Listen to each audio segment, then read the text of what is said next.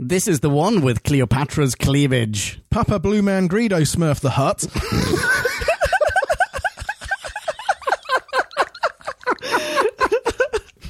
So. Oh dear. An invasion of sexy Italians. The Return of Rory. And Silence Falls. It's called The Pandorica Opens. Here we go.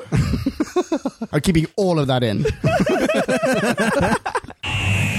We're still on our endless voyage. All through time and all through space. With Slovene and Angels now. Dalek, Cybers, Uden, wow! Tennant, Smith and Eccleston. And Capaldi, he's the man. Doctor Who is cool again. That was Russell's master plan. Who back when? Reviewing all new Who there is. Who back when? Subscribe and rate on iTunes, please. Rose and Donna, Amy Pond, Rory, Martha and beyond. Join us on this odyssey. What other choice could there be but Who back when? Who back when? Hello, ladies and gentlemen of Podcast Land, and welcome to episode N072 of Who Back When, a Doctor Who podcast. That was desperation. We're keeping this going into the 300 then. I am Ponkin, and with me in the studio today, behind mics, that is, are... Marie! Hello, Marie! And... Drew back when? And off mic, a live studio audience comprised of Jim! Hello, Jim. Hi, Jim. Today we are sitting down to have a little chit-chat about The Pandorica Opens, which is the first part of a two-parter which make up the season finale, I believe. Oh, yes. Oh, yes. Do you know what I liked best about this entire episode? And there are a lot of highlights. Oh, really? There was not a second of preview. Oh! For me, that's True. plus 0.5 already. Wait. For me, the maximum of this episode is 5.5. So the stakes are high, Podcast Land. They've really been higher. All right. Not since Love and Monsters. When Rory gave it a 12. That's the best thing about this episode, though? Well, would anyone care to suggest an alternative? I have a question for you. Are we still in the territory? Because I know the answer in your case, Marie, because we actually talked about this before we press record, but are we still in the you had never ever seen this before territory? No, I had seen this one. And do you know what else? No. This is the first Doctor Who episode to have been broadcast when Abby and I were married. It was broadcast the day after our wedding, so I don't actually know how I saw it because I was in Greece. So Hold everything. I got to download a Doctor Who episode. yeah. I haven't been watching for the last 11 weeks, but now, I really feel the need. Really important to get this one in. Now we're not planning a wedding, I guess there's nothing to do. So yeah, I don't know how that happened, but I had seen it before. No, nice. Nice. Okay, well, I guess welcome back.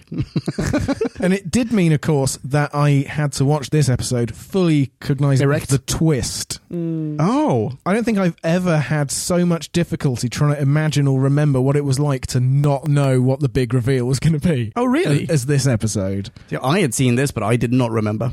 Really? Yeah, and... Marie, what do you remember? I remembered it. Yeah. How can you not remember? I mentioned this before you press record, ladies and gents. I had a theory whilst watching this, and it turned That it out was to be Stephen wrong. Moffat inside the Podorica. That's exactly what I thought. I'm the only genius whose brain surpasses the Doctor. My theory was, because of the whole, there's the scene where he goes, well, the greatest warrior ever is inside this box. I rightly assumed that referred to the Doctor, but I also assumed that the future version of the Doctor would be inside the box, so that when it opens, he looks at his future self and would be like, oh, well, holy smokes, how do I get in there? That kind of thing. But no, I was wrong. You could have had one Smith saying, tie me, and the other one saying, why me? Exactly. This is wibbly wobbly. Yeah. And all that stuff. Yeah, exactly. And then they have a nice little tete-a-tete, whatever, yeah. That was my off. theory. Yeah. Shall we jump into Bite-Sized Chunk of Who for all of those people in Podcast Land who have no idea what we're talking about? For whom it isn't already entirely spoiled. Exactly. Let's. Okay, spoiler alert ahead. Time for us to synopsize, Slurpify and summarize. so take a view And grab a brew. and listen to this overview, this free-for-all. We like to call a bite-sized chunk of Who. Bite-Sized Chunk of Who. All the Doctor's previous companions of the week come together for one timey-wimey art heist of Vincent's maddest masterpiece. A confluence of clues draw the Doctor and Amy to Stonehenge in 102 AD, where all of the Doctor's foes turn up just for the crack. The TARDIS is destined to explode, and in a seemingly unrelated turn of events, no matter how rigidly Amy stands in his way, Rory's hand is also destined to explode. Be Scout over, you are welcome. Oh, vodka. Okay. Anyone want to start us off with a question? Yes. Okay. In which outfit was Alex Kingston's cleavage the best? Cleopatra. I mean, what are you talking about? It was good. It was under high pressure in Cleopatra's outfit, but you got the more acreage when she was 5145 space outlaw. I don't really remember her cleavage in, what was it, 54, what was it, 5418? 5145. 45, sorry. When she was doing the heist. Wait, is that heist or is that prison? When is, what year, wait. She When is she in prison and what are her tits like? She escaped from prison to go on a heist. She went to Liz Ten's gaff and stole her gear. Oh, a sub-question. Is that Liz 10 pre-whale? No, it has to be post-whale because she says you've met the Doctor. Oh. Therefore, it has to be on the spaceship. It's aboard the whale. I think so. Oh, maybe. Of course it's aboard the whale. The whale's not going anywhere. Or Future Britain is dead. Or they've arrived wherever they're heading. New Earth. Yeah, maybe. Bingo. Oh, true. I thought that was 5 billion and something. Oh, who knows? Yeah. She doesn't age, so it could be any time. That's Exactly. true. Sorry, that was a tangent. I like how in 5145 the method of preserving artwork has still not progressed beyond a cloth.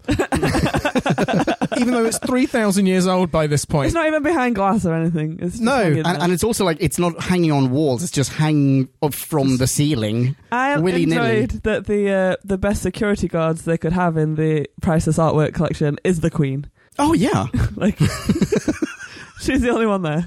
why would they have security guards? There's someone got. Oh yeah, you're right. Wait, hang on. Why don't they have security guards? How does River get in there? How does River get out of there? How does River travel through time? Yeah, because she had then Wait, how does she travel through after time? that she goes and gets the time thing Exactly. from the wrist of the man. Wait, what the shit? Oh no, so she must escape from prison and meet the blue chap in the same time, like in the same time zone, whatever. Yeah. This all makes perfect sense now. Do they do it in that order? Let's say yes. Yeah, okay. I guess sure. so. Yeah. Maybe they Tarantino it. Maybe it's like, oh, and here's how I got there. And this is when, blah, blah. Okay. Wait, hang on. I don't feel like your question about the cleavage was answered. I regret asking it. That's why I'm desperately trying to steer We're away moving from on. it. Okay. Okay, my next question is, how did Doc get the idea to go back to the cliff?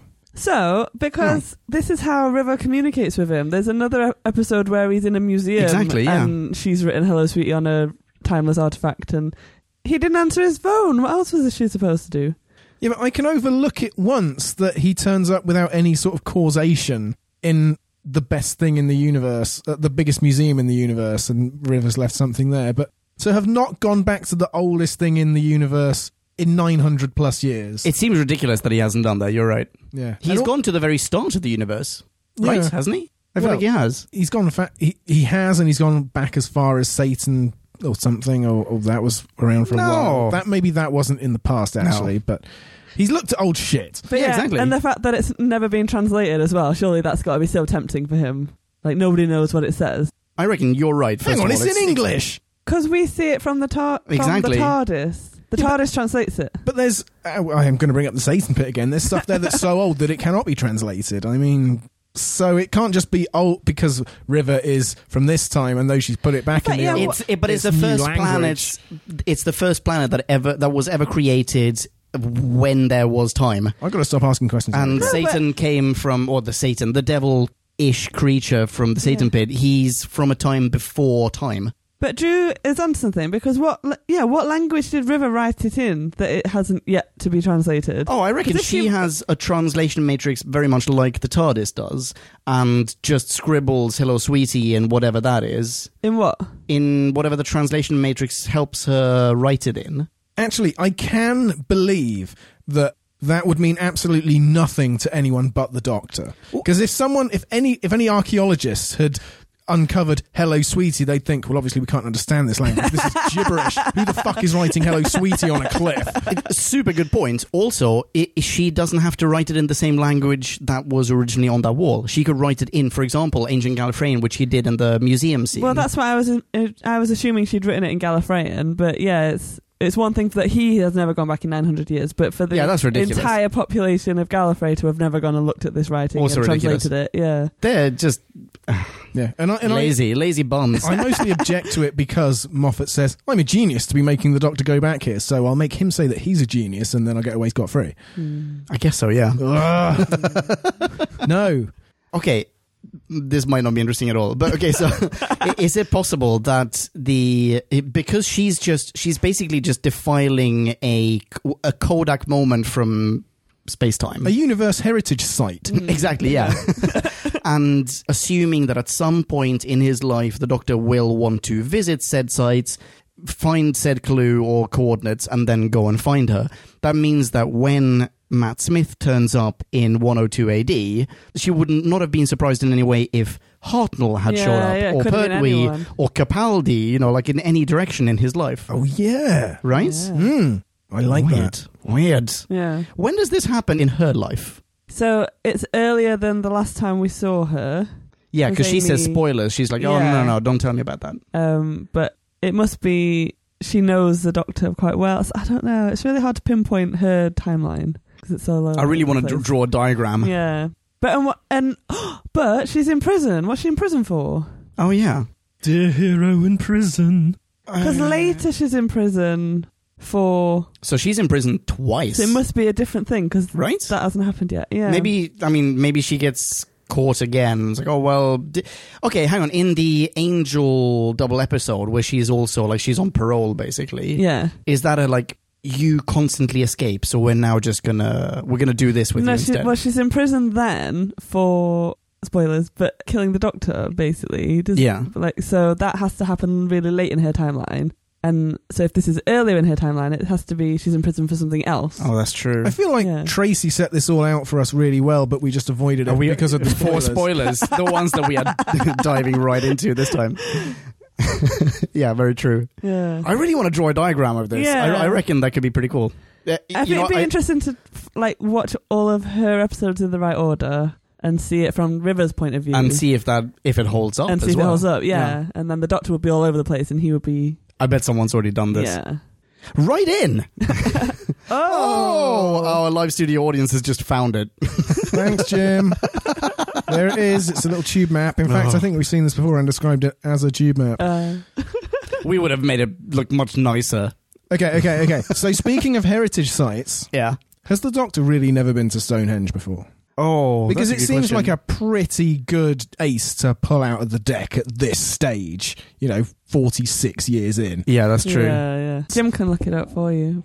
Jim, Studio audience, Research Unit. Okay, look forward to a break to an interruption in a little moment when we have an answer to this question. That is a really good question, though. It does seem like it's so seminal a Kodak moment that why wouldn't he have been there already? Yeah.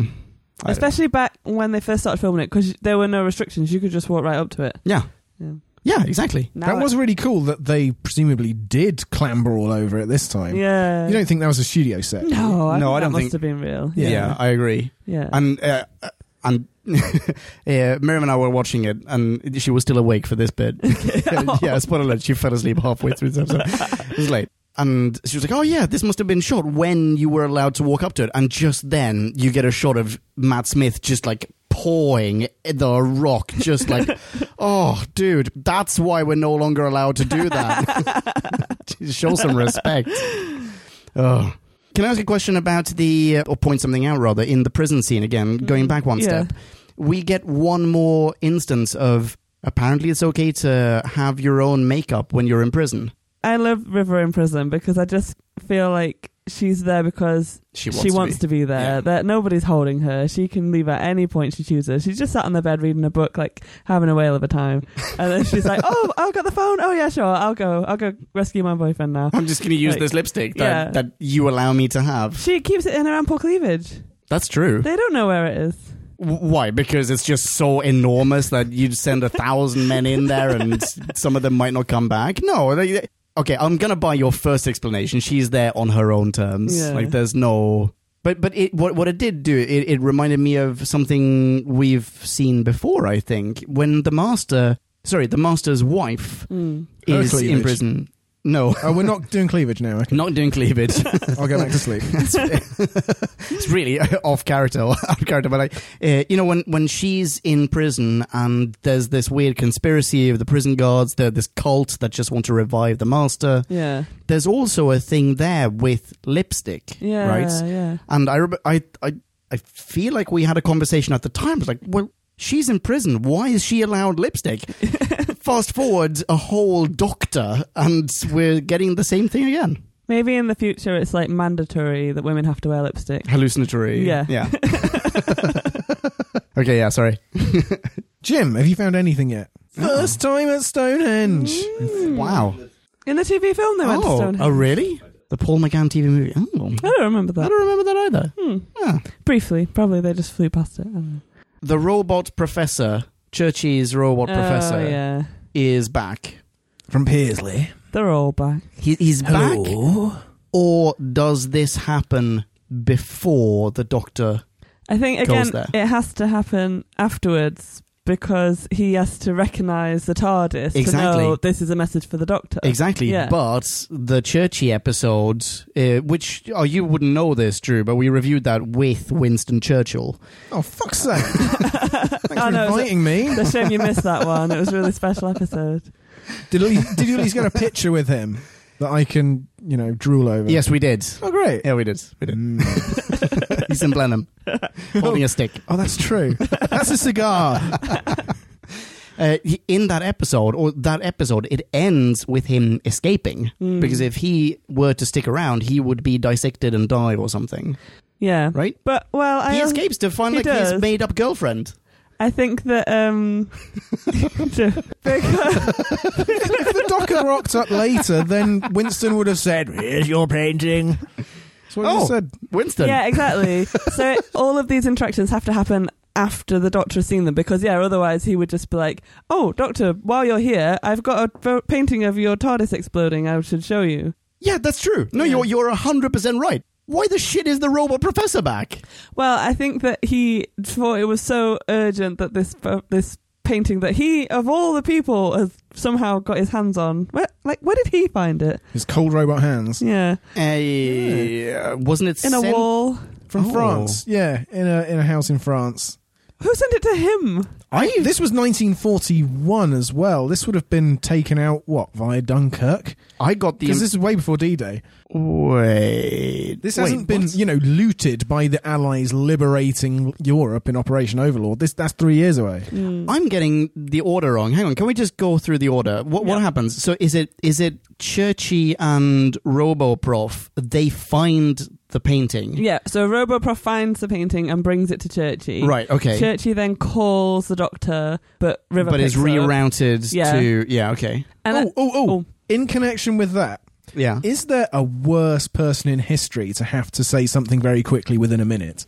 What, than Churchy? Churchill. Yeah, as in, River Song says, "Be quick, you've only got a minute." Well, that's extremely interesting. Let me begin at the beginning. How am I doing for time? I'll try and go faster, but I can't promise anything. The only person I can think of who might be worse would be Ringo Starr. Ooh, what would he sound like? I found your bloody painting. It's blue, a bit yellow. Any reds in there? Stuff's exploding. No, let me check. No reds.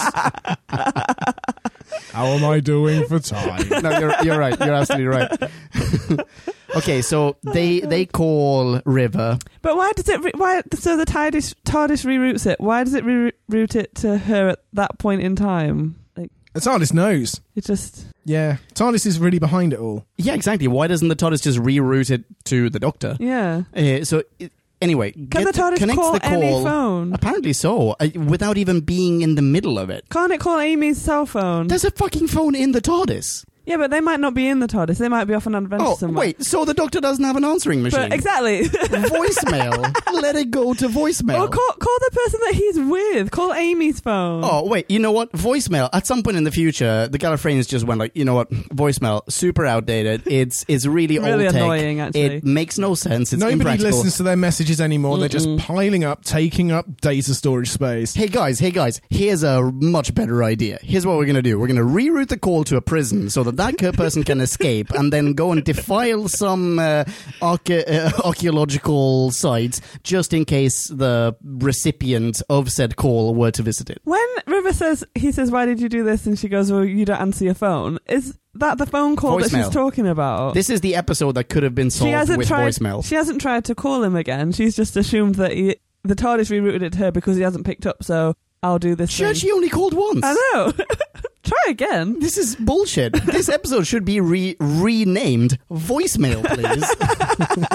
But then the Vincent thing just ends. I know. I really liked when it started with Vincent. It was a really beautiful episode. It was all nostalgic, and we know he can kind of see into other realms, and he sees things that we don't see, and he kind of can sense emotions and things. And that was a really nice opening. And then it's like, and then Churchy comes in, and then Liz 10 comes in, and they just throw in so many like pieces of the puzzle. It just felt really overworked. Yeah. Oh, I love a bit of overload, though. Yeah, I mean, I could have done without Liz 10. I think Liz 10 was the one that was a step too far. Yeah. I didn't mind Liz 10. I was happy with Liz 10. Even though she's the bloody queen, mate. Yeah, I didn't mind that. That was a little callback. It was fine. Yeah. Yeah, to that Liz one 10. line that we all hated, yeah. Okay. I liked that line. I'm bloody unoriginal, mate. I'm turning into Michael Caine. Let's carry on. I am the bloody queen. I want to see Michael Caine on Doctor Who. That guy, Yes. How old is Michael Caine? Can we just like it's like Michael Caine tangent? He's old enough to play Doctor Who's dad. Or the Master? No? Nah, he's too old. Okay, fine. Doctor Who's dad. Doctor Who. His name is not Doctor Who. Mr. Who. Oh please, Mr. Who was my father. And then we come to the Romans. And why is she dressed up like Cleopatra? That was in my notes. It's in my notes. Wasn't that great, though? Why does River wear Egyptian getup? Yeah, I don't. Like, why? Where did she get it from? Where did she get it from? She spends. It's really urgent that she gets this message to the Doctor, but she spends so much time in a dressing up box. Like, she's got a different outfit in every scene, which I love. She's very cool, and she always. It's super cool. Impeccably styled. Yeah, she does. But it seems like a really strange choice. Yeah. If she's like lipsticking every Roman around, then she might as well wear her future garb, which she does later on. Yeah. Yeah, it's super strange. And wouldn't it make more sense for her to pretend to be a Roman? Yes, that's what I. Yeah. There are no famous Roman like women that she can. Well, there are a goddess or something. They're usually involved in palace intrigue. How about being a goddess? She could show up and be like, I am Venus. She could be Venus, and then she could laser things, and they would believe her. Yeah. Yeah. Listen to me, Romans. I am Venus. Friends, Romans, countrymen, lend me your penis.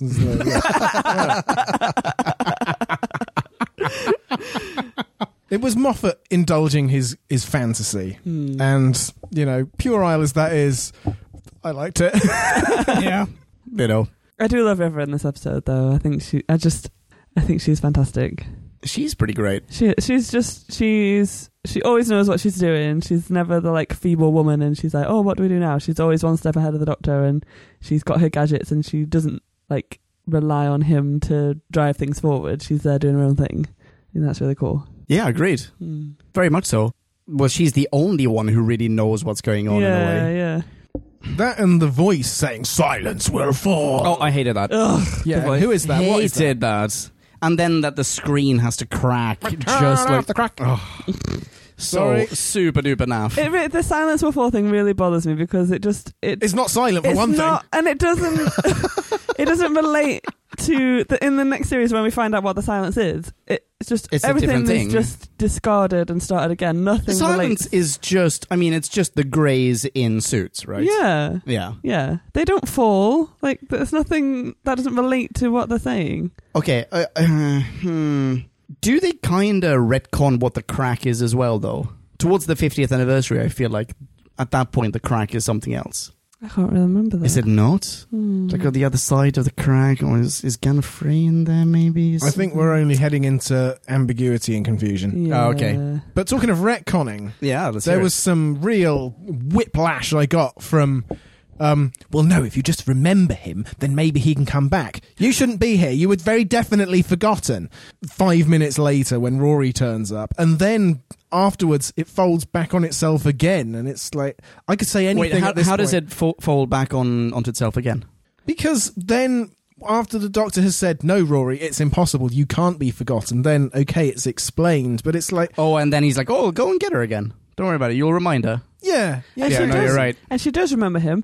And then she spends a long time trying to convince him that he's human, because then he will become human.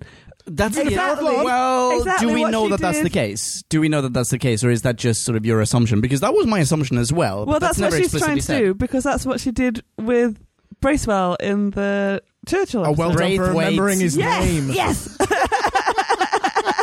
What was his name? said. No, I think you're right. I think we kept saying Braithwaite by Braithwaite. mistake. I kept saying Braceface.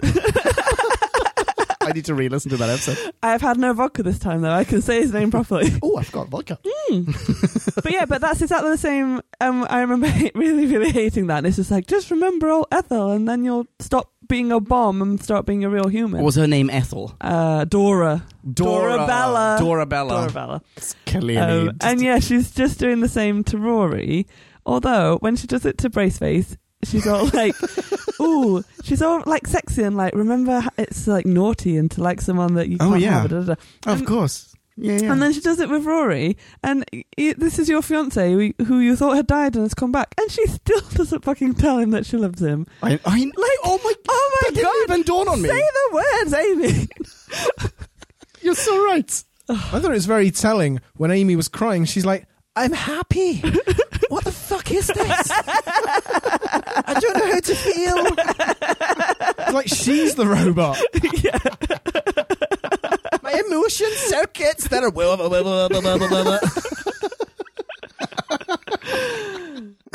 Okay, I have another thing in connection with that. Okay. So Rory is a Roman. He's part of the invading force. He's surrounded by Iron Age Celts. And yet one girl with red hair turns up, and it has to be Amy. Oh, because he loves her and he's hoping that it's her. He must have had false alarms since he shipped across the channel.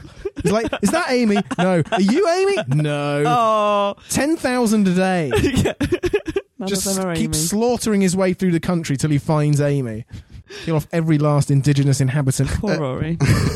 I find it so weird that it was like, how long has he been there as a Roman? Because I would have thought he was like just kind of brought into being to be this, like these Romans have It just seems like he's here been there now. a while. But yeah, he's like, I've got memories. I have a Roman life, and I started to think it was a dream. So he must have been living as a Roman for a really long time. He did the Picard thing.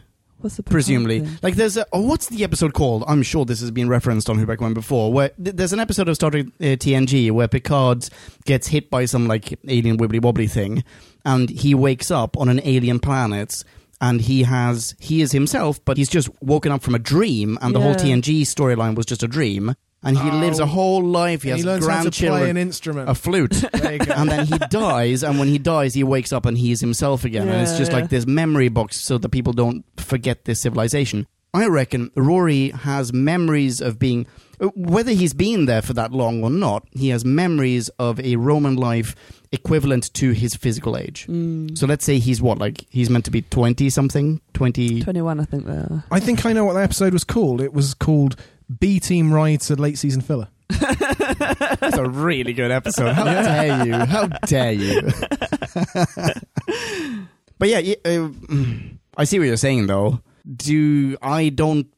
I'm assuming that they haven't built a Roman a Roman, is legion the right words? Or whatever, like a platoon. It's a legion. They even mention the word legions in the episode. But they also in the episode say, but you're not quite a legion, you're just 50 people or something like No, that. that's But just they how don't many send- volunteers Rory could Oh, gather. Yeah. you're right. That's Okay, so I probably reckon they the- haven't created a fake legion with fake lives and let them live for 21 years. They probably just did it roughly the amount of time minimum that it takes River to has make been a there. Pandorica. Oh, the Pandorica, they could just plop in there, right? Who made the Pandorica? That's a good question. Why is there a dead Cyberman in there? And Well, it's not dead. It's just disassembled. Okay, why is there a dismembered Cyberman underneath Stonehenge? if because he was a centauri and then a god, one of the Roman gods. But why would the Roman gods go and kill the Cyberman actually? Because And then just leave the Pandorica there. because they're No, he says druids. they're on like, the same side. Doesn't the doctor say like, those druids, you can't really... the Celts, you can't really... you can't trust them or something. He says to the dead Cyberman. Yeah, but he doesn't know who killed him. No, that's true. So he's just making it up. I think the Alliance is just stalling for time while the Pandorica scans the Doctor. So the Doctor keeps thinking he's buying half an hour, but actually he's just letting it go through its scanning program. And love that. Because when he does the whole speech, he stands on the rock and he's like this kind of rock star and he's talking to all these 10,000 ships and he's got his microphone. And I think I remember the first time round quite enjoying it and thinking, you tell them, like they're all backing off and like, wow, that's so cool. And then when you watch it with hindsight, it's such a different episode when you know what's going to happen. And they all back off and they're like, oh yeah, they fooled you. You think that you're buying time, but actually they're like, this is their plan. They're just waiting until it's open so they can put you in it. You haven't done anything. Pathos. But wait. So is the suggestion that they aren't even responsible for opening it? They know when it's going to open. I think it must be on it like it's on a timer or something. I think it's mentioned in the next episode that it's like to do with touch. Oh. So he walks in, the first thing he does is put his hand on it, and I think that triggers it opening. So they've put it there, and they've like synced it in with his DNA somehow. But they've also made it look like the cover of the book in Pond's childhood bedroom. Yeah. Which book is that, by the way? Is that the novelization of Pandora's Box? Yeah, didn't you read that as a child? So A, which book? B, how fucked up was her childhood? It was the early 2000s, in the wake of Clueless and Mean Girls, there was a US teen adaptation, The Pandora Diaries, and it was a whole high school drama thing. It ran for years. When is this series? 2010. 2010. So 2010, Amy is 21. Yeah. So perfect target demographic for watching The Pandora Diaries. Thank you very much. You're welcome. But yeah, so River goes to her childhood bedroom in 2010, and it's not her childhood bedroom, it's her 21-year-old bedroom. She was about to get married in that bedroom. Yeah, she still has her childhood. All of her childhood things are around. Her school book is out. Yeah, but this is the exact same thing that was happening on the night of, like, the eve of her marriage, when she still had her childhood drawings all over the place. But it was absolutely crazy. It was all the Doctor stuff though, because that's like she's obsessed with the Doctor, and that was all there. But to have this like random Roman school book that that was my favourite subject at school, why would you still have that? Does she? Oh, you're right. I still got a load of crap lying around in my childhood bedroom. Just on the side, but it's not ready to read. But it's not. Nothing's buried under that much. But when you say your childhood bedroom, you are not referring to the bedroom that you also lived in, like slept in for 21 years. I have moved on, yeah. Exactly. Whereas this is the room. It was her bedroom when she was a child, but it was also her bedroom when she was in her 20s and about to get married. The Doctor arrested her development. We've established this. Yeah. Even though she then became a strippogram. When you don't think that's maybe related? This traumatized child. Wait, I had a follow-on thought and I've forgotten it. Oh, sorry. What were we talking about? I had a follow-on thought. Go on, you do yours. Which was that, did anyone really buy the Romans? You know, the ultimate fighting machine in the universe. Oh. Because they have tortoise shield formation and march in squares, which makes them unstoppable. Yeah, no, Miriam and I were also awing about that. They were great for their historical context, but then maybe like this is also the episode where we meet the potato dudes. What are they called again? Centaurans. There we go. The potato dudes. The Centaurans. They show up, and they are the space Romans. They are the space. They are bred for like just warfare. They are incredible tacticians, etc. And potato lookalikes. Surely they would be higher up the scale than Romans. Yeah. Yeah. Yes, without question. Without question. And it's not even like, is it relative to your level of technology? Or Romans, they didn't have laser weapons, but they did have these things. What they would have done if they'd had the technology. Exactly. Is that what it is? I don't know. It's like, are they better for their times than sometimes are for theirs? Because at the current time he's using the Romans, they don't have technology. They just still have the swords. They have nothing. So, yeah, and there's 10,000 ships out there. Like, they don't even have an aqueduct to show off. Like there's nothing. And might I add also at this point, Arminius, the German warlord who defeated Publius Quinctilius Varus. Oh. Immortalised in I Claudius when Brian Blessed said, "Publius Quintilius Varus, where are my legions?" Ladies and gentlemen, Brian Blessed. Thank you. So the Romans weren't even top dogs in their day every time. So bullshit. I call bullshit. So much bullshit. Do you want to watch I Claudius this weekend? Oh, yes. Do you know who's in it? Okay. Marie, did you think of your thought? yeah, but we've moved on now. No, we haven't. Oh, it was let's revisit it. Because we were talking about Amy and her child. She has this Arrested Development, and she's things about Amy. And he says to her, "Doesn't it ever bother you that your life doesn't make sense?" And the only thing he tells her is, "Your house is too big." Like, yeah. Like, come on, Doctor. Like, I don't know. Like, you're far too good looking not to be hitched by now. Yeah. Like, what is it about her when he grabbed her when he took her with him? Yeah. Was it literally just that you have too many spare you have bedrooms? a spare? Yeah, exactly. Yeah. Like, her parents died. Why don't you at least have a lodger? You could make some money on the I sides. know. That just seems like such a feeble reason. Because I think things happen later on because she doesn't remember is it the Daleks or the Cybermen she's forgotten about? Oh, is that what's happening? I didn't realize because I asked Miriam last night, like probably woke her at the time. Like, wait, has she never met Cybermen before? Yeah, but has she met Cybermen and forgotten about it? Forgotten about it, yeah. And when did she meet Cybermen? Well, we don't see her with a Cyberman, but she will sort of have. says, in your time, like in the time that you've been alive, Cybermen have invaded the Earth, and you should remember them. And why don't you? Oh yeah, of course. Yeah. Or Daleks, I can't remember which one it is. Well, both. Cybermen, the Army of Ghosts? Yeah. But all of that comes after he's like snatched her on her wedding night, so I don't know. It just seems a bit weird to say your life doesn't make sense and then just leave it at that. And she sat there going, Wait. Does it? Does it happen after? Yeah, well, that's the first. No, the Cybermen invaded during Tennant times. No, but I'm saying he says to Amy, your life doesn't make sense, and that's why I chose you to come with me. Yeah. But he doesn't know at that point that she's forgotten about the Cybermen. Oh, I see. I don't know. There's a lot that should make more sense. Yeah. I don't know. Yeah, there is. I think Eki, yes. he objected to the through line of this series being just so obvious and hitting you right between the eyes. I couldn't agree more. And I mean, that sort of upfront thing to object to, in a way, papers over the cracks, if you will, of many more subtle sort of failings that accompany it in this like nothing really adds up. Yeah. Does it? I mean, Eki loves Bad Wolf. He hates this. What's your take on the comparison of the two? Wait, are you asking me? Asking anyone who will answer. I'm siding with Eki. Bad Wolf was done much more neat. I mean, but this isn't just about this episode. In general, the crack was mishandled. Like it's too obvious. It's too blunt.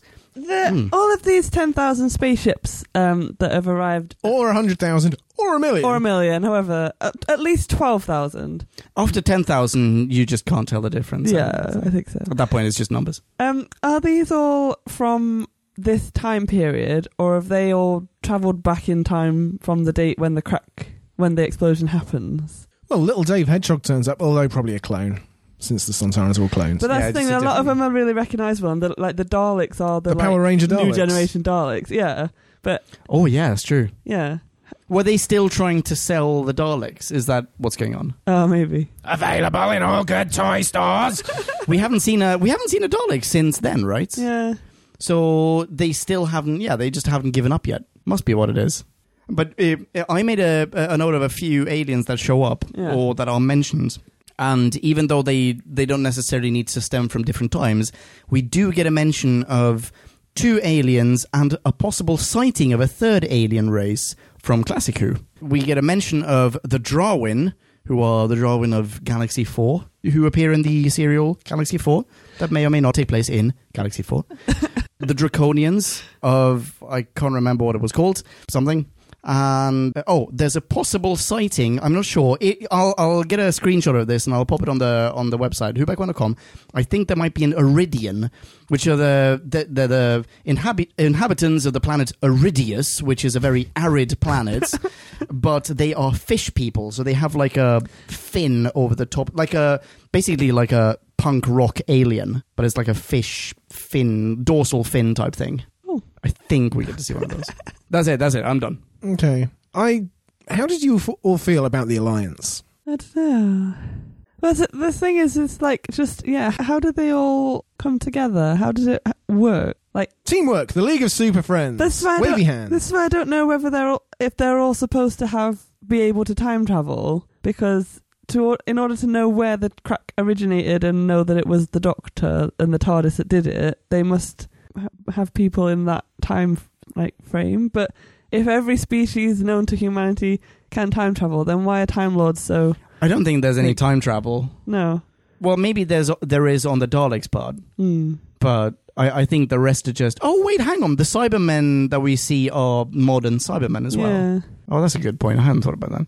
Okay, so maybe aside from the Daleks and the Cybermen, there is no time travel. The rest are just like the aliens of the day. But they're just taking the Daleks at their word. They're like, yeah, we've seen the future, and it's all his fault. Well, that's the thing. Like, okay, so at which point does the League of Doom fall apart? It's when the Daleks show up. It's like, all right, so wait, the Iridians have shown up. They want to cooperate. Well, we don't really trust them, but let's do it. Maybe we could like League of Doom Nestine this. consciousness say they're good for it. Okay, yeah, cool. All right, so we've got the Nestines, we've got the Iridians. Wait, so we've got some Darwin and some Draconian. That's really cool. The Nestine are going to show up as Romans. That's awesome.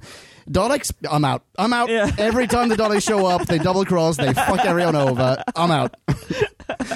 Yeah, exactly. Yeah. Right? So, we had in the Daleks Master Plan, which is that massive 12-episode epic from William Hartnell's day, we had I can't remember what they were called, but it was basically this. It was like a collaboration of a bunch of evil alien races and the Daleks. And the Daleks screwed everyone over, and it would have worked had it just not been for the Daleks. So I wonder if this could be like so much more realistic if the Daleks just weren't there and they were like, the Daleks also wanted to be in on this. We didn't let them. Yeah. Or everyone but the Daleks could have been there at the beginning of the scene. Then the fucking Power Rangers turn up and everybody's like, oh, ruined it for everyone. Did we miss anything? Sup, bitches? Let's get this party started. See, I was going to say that I don't like alliances. Ever since I saw a Teenage Mutant Ninja Turtles episode in like 1990.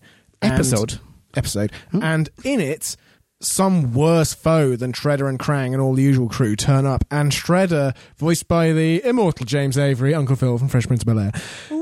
Yes. He begrudgingly, as Shredder, has to make peace with the Turtles and unite with them, and it's the lamest thing I've ever seen to this day, 28 years later. So is that a bad guys team up with the good guys for one episode? Yeah. Trope? But that's not really what we get here. I know though. It's not what we get here, but it's close.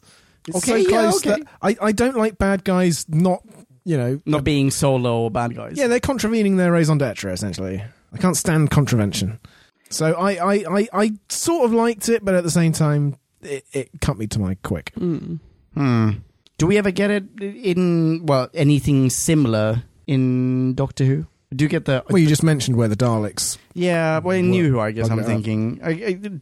We get a meeting of Daleks and Cybermen, but we never get a cooperation between them. Because that's the first thing he says when they realise there's Cybermen there as well. It's like, oh, just turn them against each other. That's easy. Yeah. And so I feel like, they've done that before. The Cybermen, this was at Jim's point, actually. Hi, audience member Jim. The Cyberman, attacking Amy, That is an amazing scene. But why does it jump wait, at her? Wait, carry on. Let me carry on. Because I really liked it. I think it's a really cool scene. It looks amazing. But, is that how Cybermen behave? Because if it can do that, why does it need a body? Why does it need a human brain? It seems to be doing quite well on its own as a robot. It's walking, it's doing the head thing, it's intelligent, it's aiming, it can shoot at you without a face. It's basically a Medusa. It even talks to her and everything. So why do they need a body? Why does it need a robot body? No, why does it need the human body if the robot can work on its own? Was it not just like... Oh, I see what you mean, yeah. Why does it need autonomous? It defeats the point of being a Cyberman, yeah. Yeah, 100%. Because you wipe everything that is human away from them, and I was thinking the body is there just to give... It's because the human brain is so much better at computing stuff than computers. Like computers are. Well, I mean, in a way it is. Isn't it? Is it? Are you giving up so easily to the advance of AI? I'm still holding out. I've got to, or I'll take my job. Well, I mean, Marie's fine. She massages people. Although, wait, that Boston robot that can now jump up and backwards, that'll be massaging people for you. I'm going to say, that's not really a large part of my job. No? You don't do backflips? Okay. Flogging stuff at high markup. Robots can't do that. But yeah, that was just a note on the side, Matt. But I did like that scene. That was really cool when she was all entangled. It was all of her arms. Yeah, and it felt like cool. there was no way to get away. It was quite horrific as well. Yeah, it was scary as balls. I mean, when it was snapping, ridiculous as that may seem, as it was happening, before I'd had the chance to critically be like, I wasn't scared at all, and now I sneer at that scene. It's fucking terrifying. And especially because the Doc's out as well. He gets electrocuted or whatever, and she's on her own, and this thing is attacking her. It's really scary. Yeah, in a creepy dark cave. That's about as horrific as Doctor Who gets. The skull just tumbles out, just crumbles out, basically onto her feet. Now she's being eaten alive by a snapping robot head. See, I agree with everything you're saying, and I love the scene, but I think I would have loved it even more if it hadn't been for the snapping. If it just... Like, why? It's just... How's it going to get her face into the...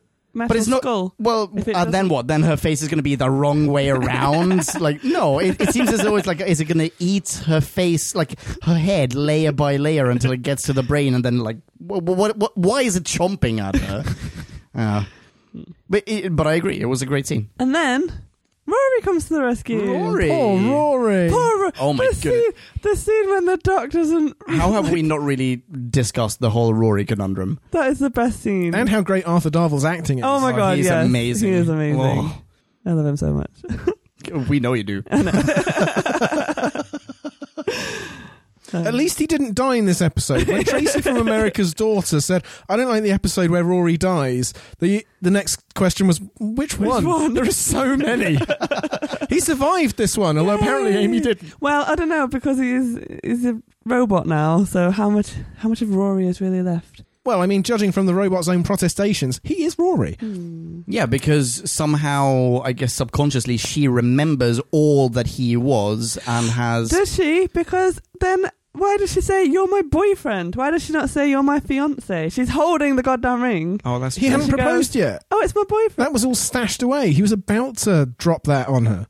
Or, wait, hang on. Wait. So the Nestene consciousness took her memories and created a world based on those memories, including Rory. And it based that on a photo of Rory in her book at home.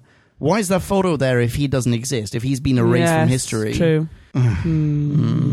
Starts to fall apart, doesn't it? A little bit.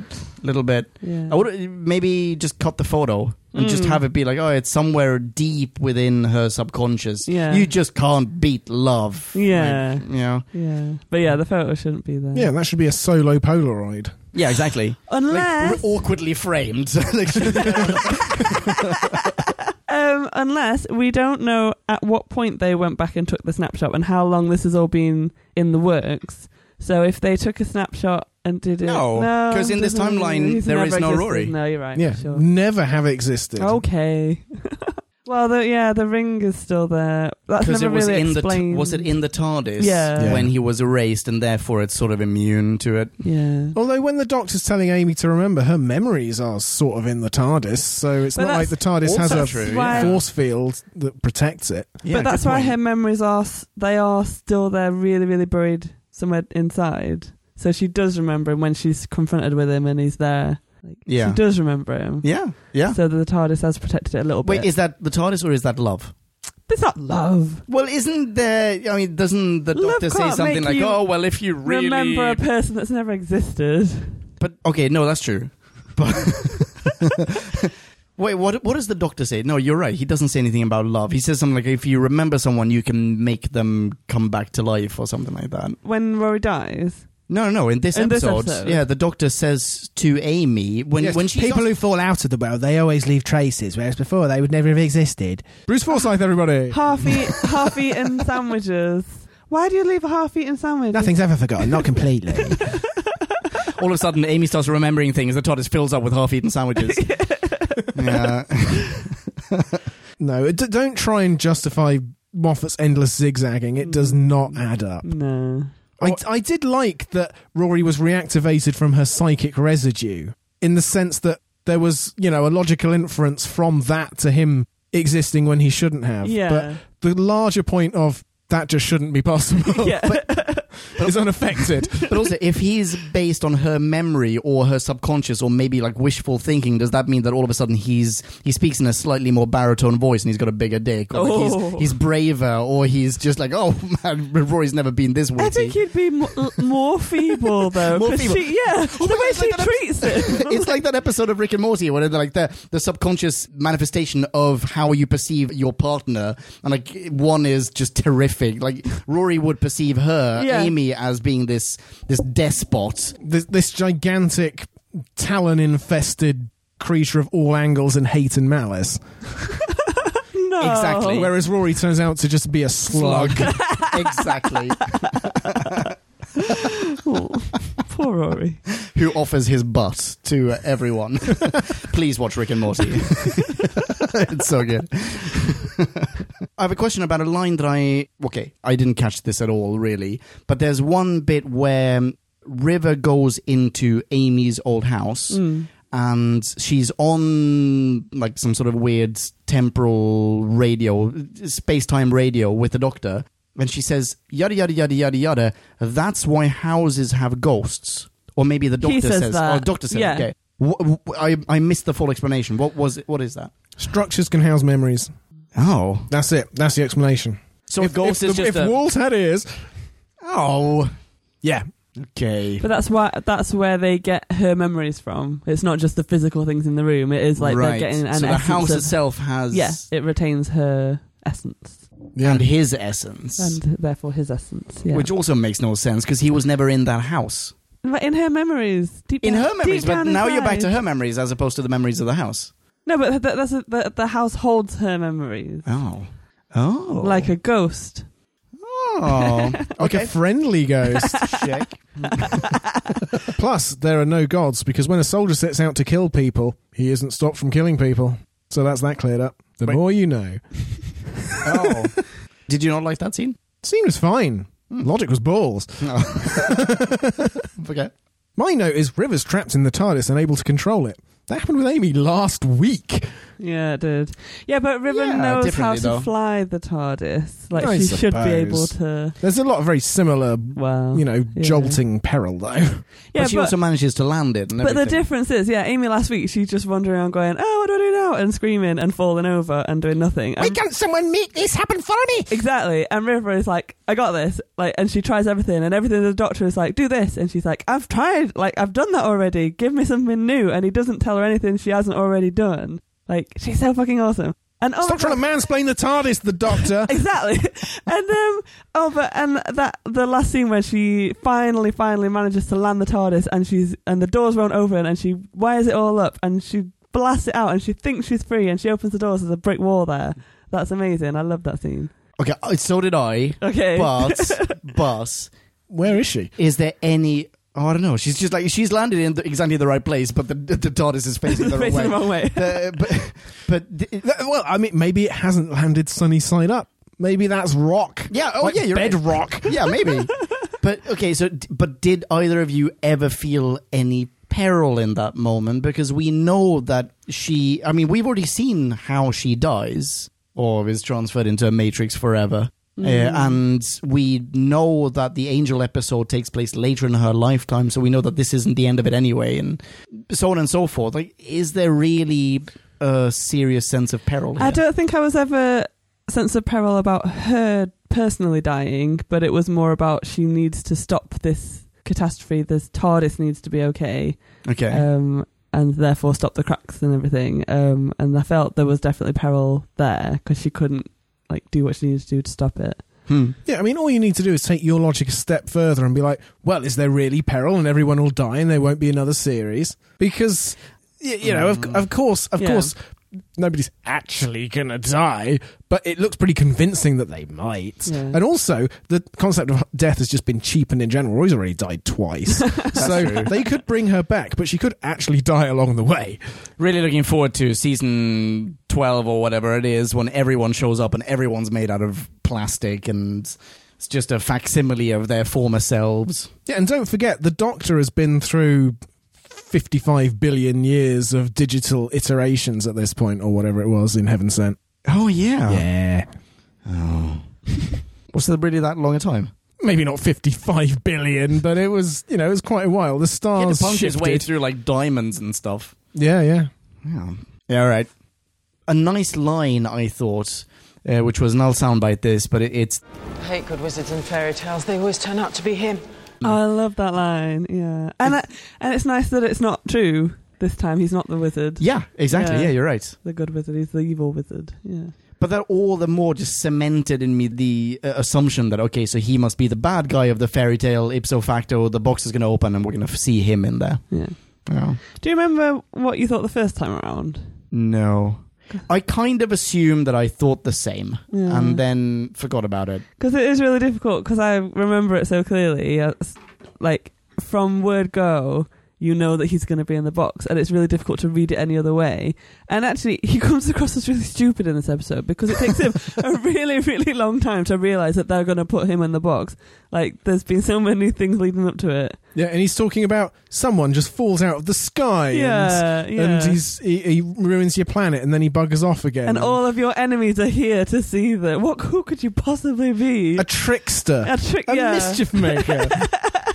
and then they say a couple of times the box is ready, and he's like, oh, what do you mean ready? Don't you mean opening? He's like, no, it's ready, we're going to put you in it. And it's still... It's like, come on, at this point the audience gets it. I think he's got 2 Roman soldiers on each arm and they're dragging him towards the box, and he's like, so who's coming out of the box then? He just hasn't got a fucking clue.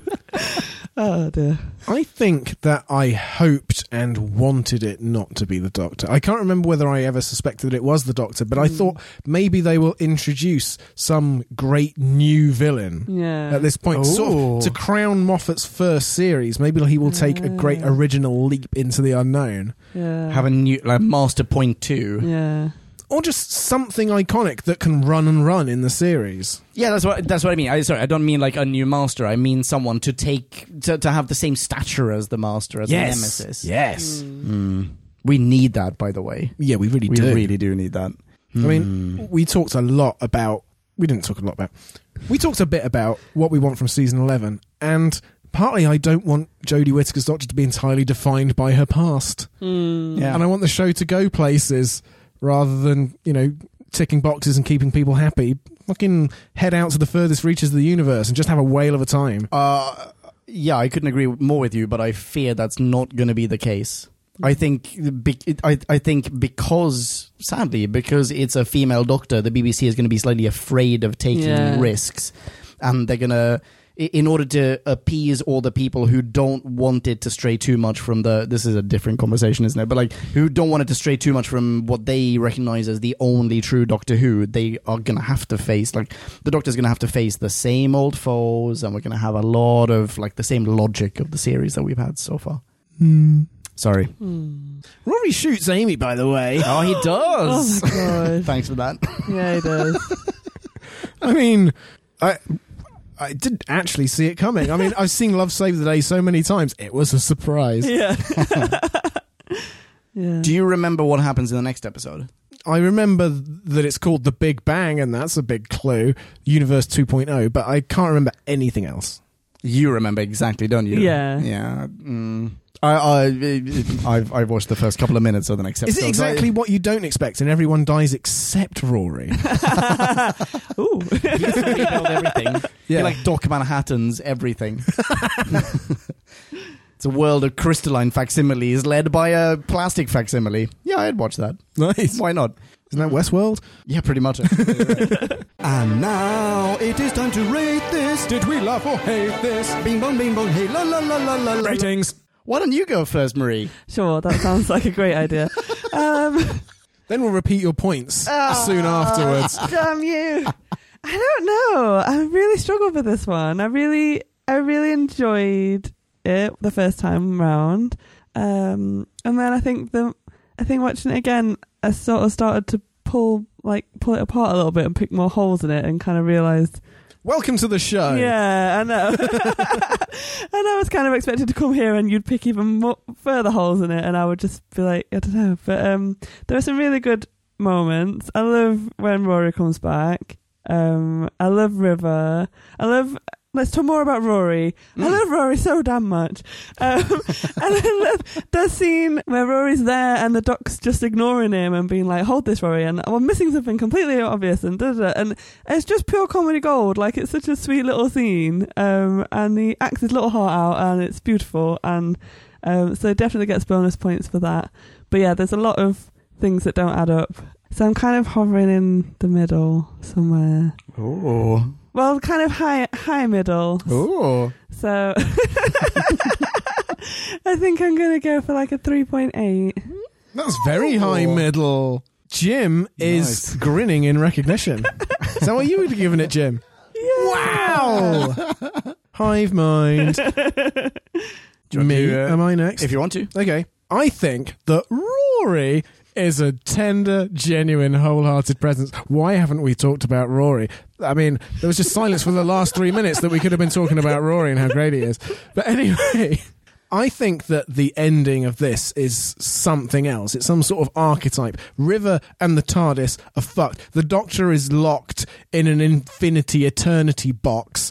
Amy has been lasered to death. Rory is broken again. It's like we've had setups in the past, and oh, by the way, every sun in the universe is supernovaing. It's amazing. Silence is literally falling. I mean, have the stakes ever been higher?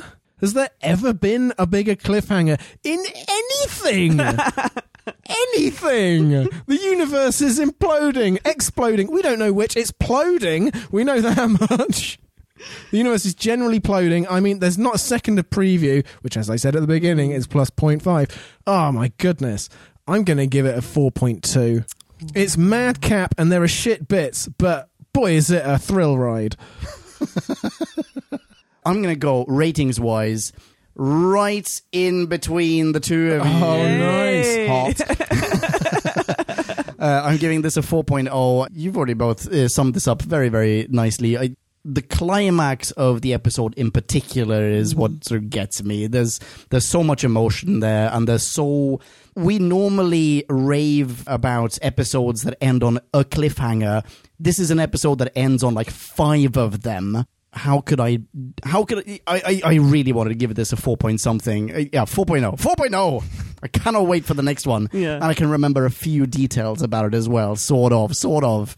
And really looking forward to it. I really hope it is as good as I remember it being. Because I think normally second parters were a bit like, oh. Yeah, normally I think we tend to give the second part a little bit lower of a score. Or a big than the first one. Oh, was there? Or a much lower score. Yeah. Because that's the thing, the first part, you always get yourself into these situations. It's like, how can you possibly escape? And then it's always a bit of a like, tune into the next episode, average 2.5. Yeah. The Dr. Sonic Star 1 reverses its polarity and, hey, everything reverses. But But I remember it being a better episode than that, so I'm really hopeful for the next one that it will continue this. Yeah. Really looking forward to it. Yeah. I would have liked the Daleks when they turned up to be a bit more impactful than they were. Now I think about it. If they'd said to the Doctor, "Doctor, have you ever seen Slumdog Millionaire? That's what we're doing with Amy." Literally that. Then that would have been fine. I've not seen it. Is that a spoiler? Yeah. No, well, no, but Not really. I had a question. Wait, is she going to win Who Wants to Be a Millionaire? Is that what's happening? every question that is answered on Slumdog Millionaire relates to the guy's previous life Oh. in some way. So every artifact that River picks up is a clue to their current situation. That's very Slumdoggy. Oh, I see. I just had a recollection as to why I was going a bit lower than you guys, and actually it's because And we've run out of time. when they're dragging him into the box, he's chained up and he's saying like I can help you, let me out, the supernova, da, da, da. And they're like, no, we're saving the planet, we're going to put you in this box. Why at that point does none of them just think we could just kill you right here? Why do they trap him in a box? The Daleks are there. The Cybermen are there. They have no problem killing people. Dave Hedgehog is toting a massive gun. Yeah. Why do they not just kill him and get it over and done with? Why the box in the first place? And then Torture? I don't know. Oh, yes. It must be torture, right? Really? That's the only option. Yeah. I bet there was a less kid-friendly draft that was like, you're going to have the rest of time to think about how we've locked you up. Exactly, because the inference is you will live as long as this box exists. It's not like, well, you're going to be in here for another, until you run out of oxygen in about 5 days and then you're done. Yeah, must be torture. Yeah, there's going to be 1 billion years of waterboarding and then 1 billion years on the rack and all sorts of stuff. But he's in a time lock, so he won't actually feel anything. Oh, I missed that. Is he in a time lock? Yeah, Oh, that's so one then of the layers of when Well, that's a River's- time stop.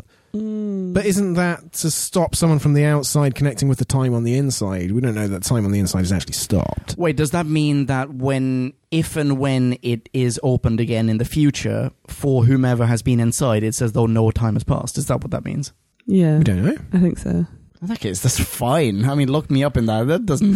I'm going to doesn't say seem no. too bad. You're gonna open it up, and in 1,000 years, and it's going to be super Dobby in there.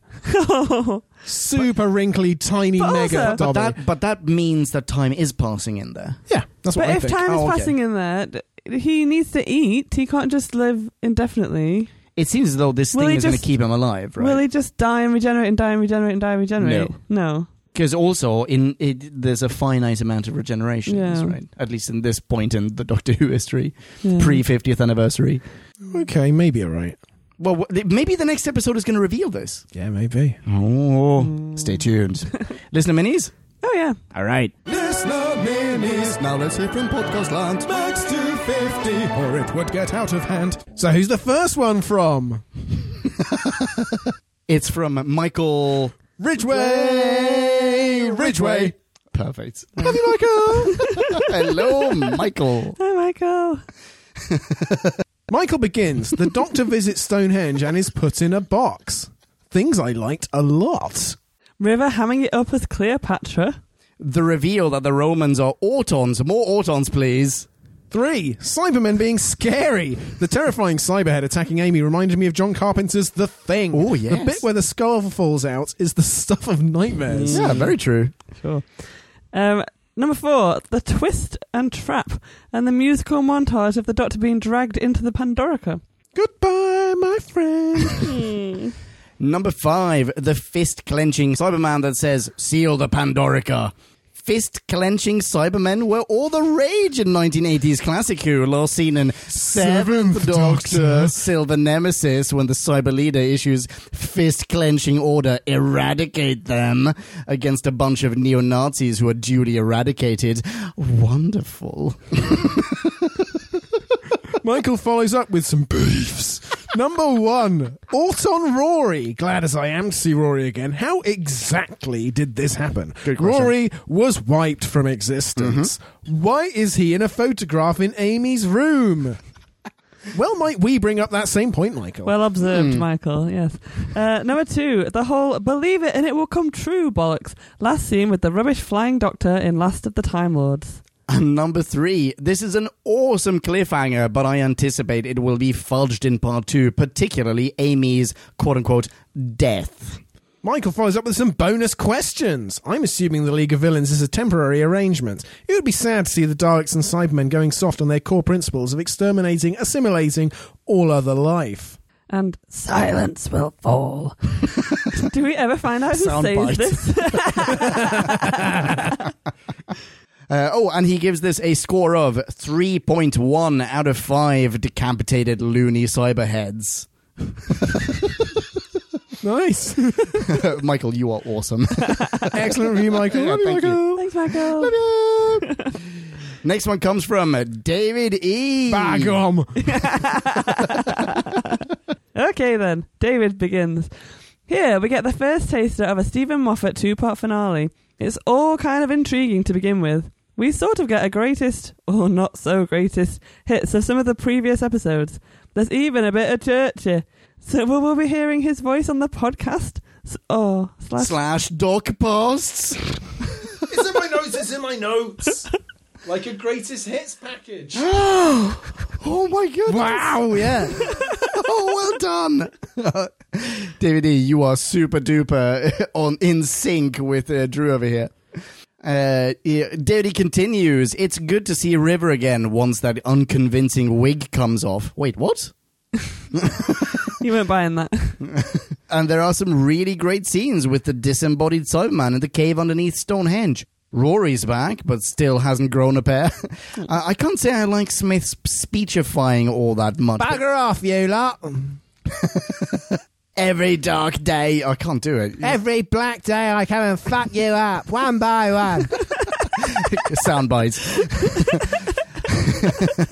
But River mentions the Draconians. That's right, from Frontier in Space, in brackets, Classic Who. And even Chelonians have turned up. They've only appeared in books so far. Chelonians? I missed that one. Nice one, David. David E. goes on, and it looks like they'll only ever appear in books, because when they land, it's just a bunch of aliens we've all seen before, plus some extras that are Autons. Might as well just be normal people. Also, is it me, or is it kind of strange to see the Silurians there? I didn't think they'd been established as go-to bad guys. I didn't think they'd been established as go-to bad guys either. Well, they're just hanging out. Listen to Marie Get More Northern. 5 lines of it. Oh, you're just itching, ain't you, love? So, all of this had been a trap created by them. How on earth have they put all of this together? And then for some reason, Amy's dead and TARDIS has exploded. Colour me interested and a little bit entertained. 2.3. Nice one, David. David E. Get in there, son.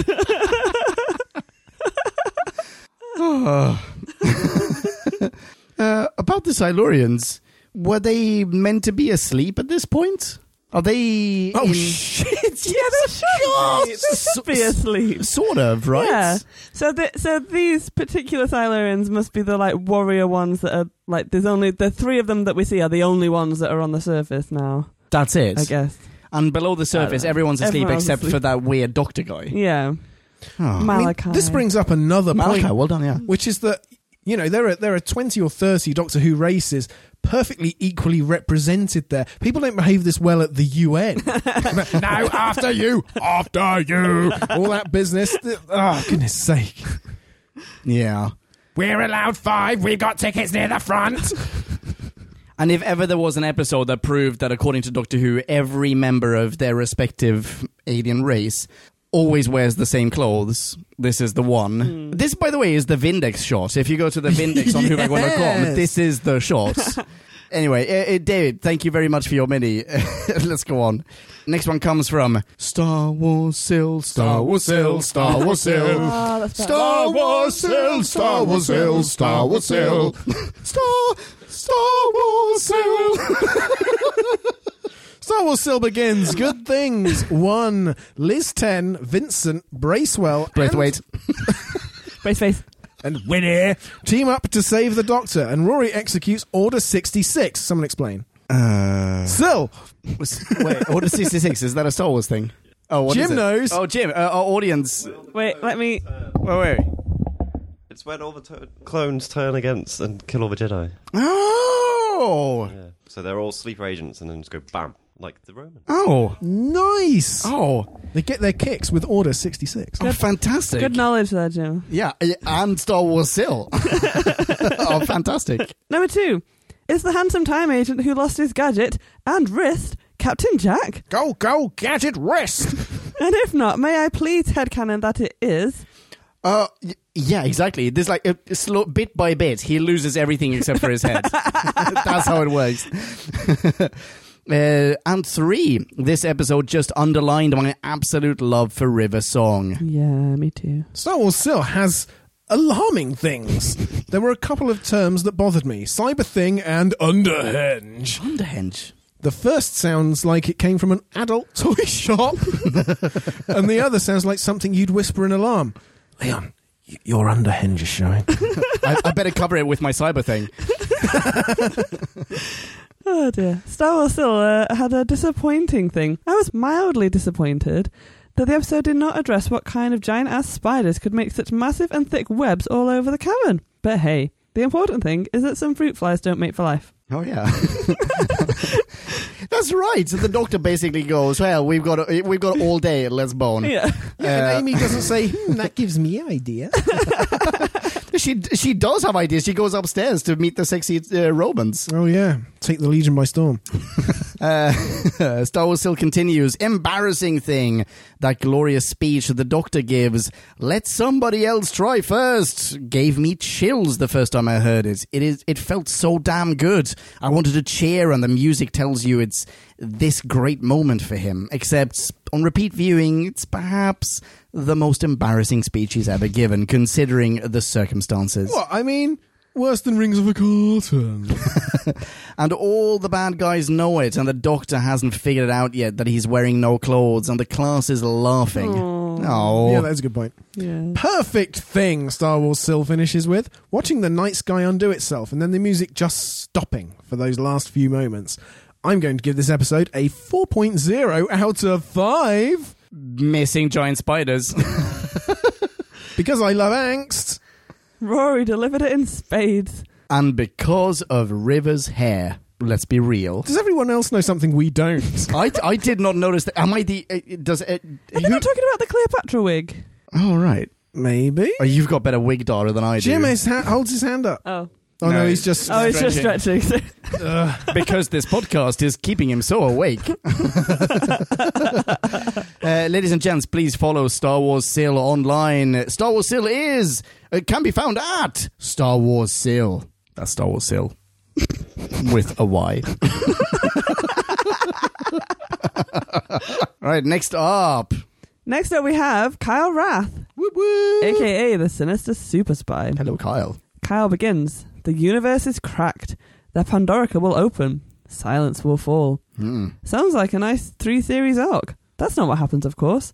While Series 5 is still the strongest of Moffat's time as showrunner, in my opinion, it also wrestles with the beginnings of his penchant for big things. Leading us all by the nose, this episode tells us that bad things are about to happen, and everyone connected to the Doctor in this series so far knows about it, except the Doctor. In its efforts to be clever, it comes off as a bit of an aggressively shaken soda. All fizz, no pop. Listen, Kyle continues, I enjoy clever, thoughtful, layered character development and less is more / show versus tell storytelling. The idea that the Doctor is the most feared thing in the universe is interesting, but I didn't feel any investment in it. It was dropped in our laps for this episode. It just didn't capture me. I realise I may be in the minority here, but it's just okay. Despite some nods to some classic film moments, the Thing / Cyberhead and the Mummy / Cyberman chase, and some funny dialogue, as usual by Matt Smith, the Pandorica opens as a glitzy, flashy entrance to a 2-part finale with big odds and an even bigger job to bring the whole series home. Big speeches, big set pieces, big deal. And he gives this a 3.2 out of 5. Adding a little PS, Rory Williams is still the most interesting character in the series, even when he's a robot assassin made of plastic. Oh. Awesome. Thank you very much, Kyle. Ladies and gents, follow Kyle online. He is at Sinister Super Spy. That's super without any vowels. Oh my god, mental high five. Next up, it's Tracy from America. It's been a while since we sang that. Yeah. Tracy begins, I'm really stretched today, so here's my very fast notes. Please ignore grammatical mistakes. Overall, ambitious visually and plot-wise, but falls a bit flat in payoff, which won't come until next week anyway. Missed opportunity, the underhand. Here's my rewrite. Doc, the underhand. Amy, what? You made that up? Doc, of course I did. Catch you right? I'm going to slow down a little bit. That someone else try first speech is right up there with the speech that he gives Prisoner Zero. I would like to give such a speech someday. Oh. And excellent reference. Yeah, they're practically the same speech, aren't they? The bit where it's spoilers. So where is River in her own timeline? River's only recently met the Doctor and shortly thereafter married him, but she should remember Amy's house as she was over there a lot as Mel's. Maybe it was too many years ago? Holy smokes. Okay. This one's not much of a spoiler. As for Rory, who she should definitely remember... Wait, should she? Anyway. Love saves the day. There is no evidence that she actually saw his face. She just put two and two together upon seeing the photo of him looking all Roman. And she gives this a rating of I am the Doctor. I've just realised that she's not she does not refer to Amy, it's River. River should remember Rory. Oh, wait. I thought that. Have they met before? Oh, that's a good point. Well, but wait. If Rory has been deleted from history, then River also would not exist. Yeah. She wouldn't exist. Oh. Because history, it would also have deleted all of Rory's little sperms. Yeah. All of his little swimmers. Goodness. Yeah, there would be no River. Oh, wow. Right? It just gets worse and worse, doesn't it? Ladies and gents, please follow Tracy from America. She is at Enough. That's Fountain Tracy backwards. Thank you very much. And that's it. That's awesome. Thank you, everyone who sent in your minis. Good stuff. Next up, we are going to be looking at The Big Bang, correct? Indeed. Rooney cheesecakes. And at some point in the hopefully not too distant future, we will be looking at a Classic Who episode as well. And it will be the Time Warrior? I think so. In the meantime, people can follow us. Drew, you're on Twitter, right? Drew back when? Excellent branding. I am at Pumpkin and Marie. You're not on Twitter. Mm-mm. But please feel free to contact us at whobackwen@gmail.com and we'll pass it along. And or read it out in the next mailbag episodes. Until the next time, you've been a lovely audience. Thank you so much. Rock on and ciao. Bye-bye. Toodles.